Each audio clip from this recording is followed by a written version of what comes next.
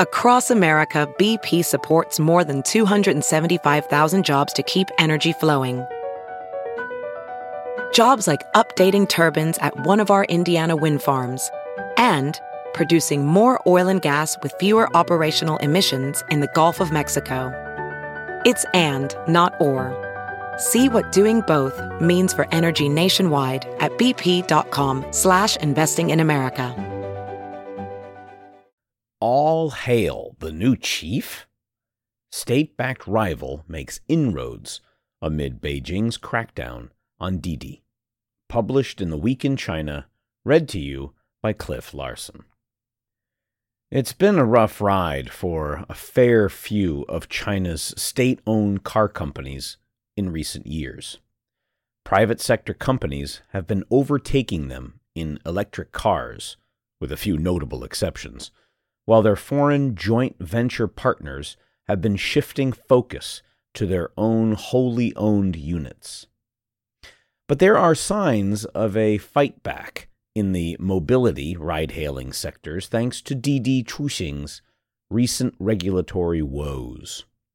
3 of China's biggest state-owned car makers, Chang'an, Dongfeng, and FAW, are the founding shareholders of T3 Chuxing, which has just received the sector's largest funding since SoftBank plowed $5 billion into Didi back in April 2017. A group led by CITIC, the country's largest state-owned financial conglomerate, invested 7.7 billion renminbi, that's $1.2 billion, in a Series A funding round.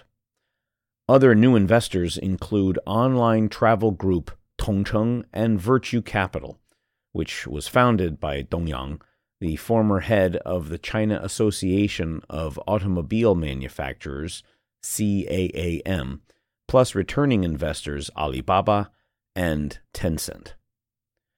The financing follows a similar 3.8 billion renminbi fundraising for competitor Cao Shuxing, which closed in September. The Geely-owned group has already said that it's actively raising funds for its next round, which it hopes to complete early in 2022. In an internal letter that was leaked to the Chinese press, T3's management told staff that the company has a narrow 40-day window to take advantage of Didi's difficulties. It exhorted them to adopt a 007 attitude, which means working without rest, 0-100 hours to 0-100 hours for 7 days a week, with a license to kill any rivals. T3 is accelerating an expansion plan to create a national network from its original base in Nanjing, where it started in 2019. At the end of last year, it was operating in 21 cities and averaging about 750,000 rides per day. By June, that number had expanded to 41 cities, and by the end of September, it was clocking 2 million rides per day, which put it in the number 2 spot, just ahead of Cao Cao, originally from Jiangsu province too. By the end of 2021, T3 hopes to hit 3 million average daily rides. CEO Cui Dayong says that the break-even figure is 5 million. In contrast, the previously all-conquering Didi saw rides plummet from an average of 15.6 million per day in June to 10.9 million in August, according to data collated by Aurora Mobile. Its domestic market share has dropped from almost 90% to 75%. Didi's deceleration was triggered rather paradoxically by its $4.44 billion New York IPO at the end of June. 2 days after its trading debut, the Cyberspace Administration of China, CAC, announced a probe into whether it improperly collected personal data, plus possible national security breaches. Didi's app was removed from online stores, preventing new users from signing up. However, it remained active for existing users and still available as a mini app on WeChat and Alipay. Its second service, Huaxiaozhu Piggy Express, which targets younger customers with cheaper fares, hasn't been affected. The online crackdown has had a big and lasting impact on Didi's share price, which has plummeted 42% from its $14 listing price. In addition to the ongoing probe in China, Didi also faces class action lawsuits in the United States. It's not as if investors weren't forewarned.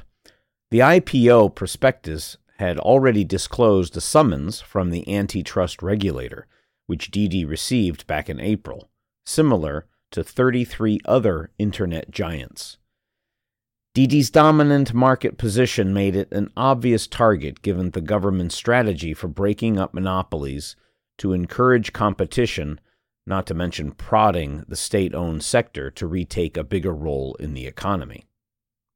The company also finds itself caught between two other structural shifts that were evident ahead of its IPO.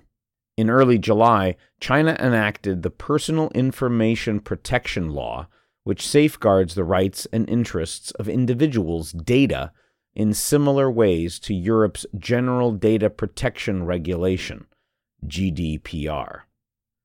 Then, there's also the efforts to decouple the financial markets of the U.S. and China. Since the Didi debacle, the government has drafted new regulations forcing all companies to seek CSRC approval before they list overseas. This is partly to prevent companies from trying to avoid domestic regulatory scrutiny, but there's an additional carrot for firms that choose Hong Kong instead of New York, as they will reportedly be exempt from CAC review. Didi shares briefly rallied in October when the Wall Street Journal reported that it was considering a secondary listing in Hong Kong too. The Chinese press believes that moves to breathe more competition into the mobility sector are good news for consumers, over the short term at least. Customers are already benefiting from heavily discounted fares as rivals try to build market share. However, this frenetic competition is also worrying the government. The Ministry of Transport has started releasing monthly compliance statistics in 36 cities in a bid to force the respective local governments to ensure that mobility companies adhere to government regulations relating to drivers' qualifications, for instance. In early November, the Shenzhen government also summoned 28 ride-hailing firms operating in the city to warn them against cutthroat competition. The authorities are well aware that the new entrants are attempting to emulate in just a few months what took early entrants Didi and Uber almost a decade to achieve. The domestic media wonder whether T3, in particular, will be able to handle rapid growth and maintain its reputation for customer service. Reportedly, complaints have skyrocketed to 312 in October alone as compared to 1,084 in the preceding 2 years. One thing that sets T3 and Cao Cao apart from Didi is that they are both founded on a business-to-consumer B2C model rather than a consumer-to-consumer C2C one. T3 owns most of its own fleet of cars, all manufactured by the 3 state-backed founders. However, there are signs that it wants to move in a similar direction to Didi, as its asset-heavy model may slow down expansion and prevent it from building market share quickly enough. T3 has run a number of unsuccessful trials in an attempt to make the switch. In Nanjing, it tried to get its existing drivers to give up the salaries in favor of a franchise model. In Chongqing, it experimented with 2 drivers sharing the same car. Neither option was popular with the drivers themselves. The way that drivers are treated by the ride-hailing platform also attracts strong social media commentary. For once, Those in the West and China largely concur in their criticisms. Uber has long been rebuked for predatory business practices in the US and Europe, flooding new markets and undercutting the existing competition by lavishing cash on driver incentives and passenger discounts before adjusting prices and remuneration once it's built a dominant market share. Chinese netizens express similar sentiments about domestic ride-sharing companies. As the ancients said, when you drink the water, don't forget who helped you to dig the well, one commented. T3 doesn't care about its drivers. It's too busy tearing down the bridges as it crosses the river. Indeed, if the ride-hailing companies have their way, there won't be any drivers at all within the next decade.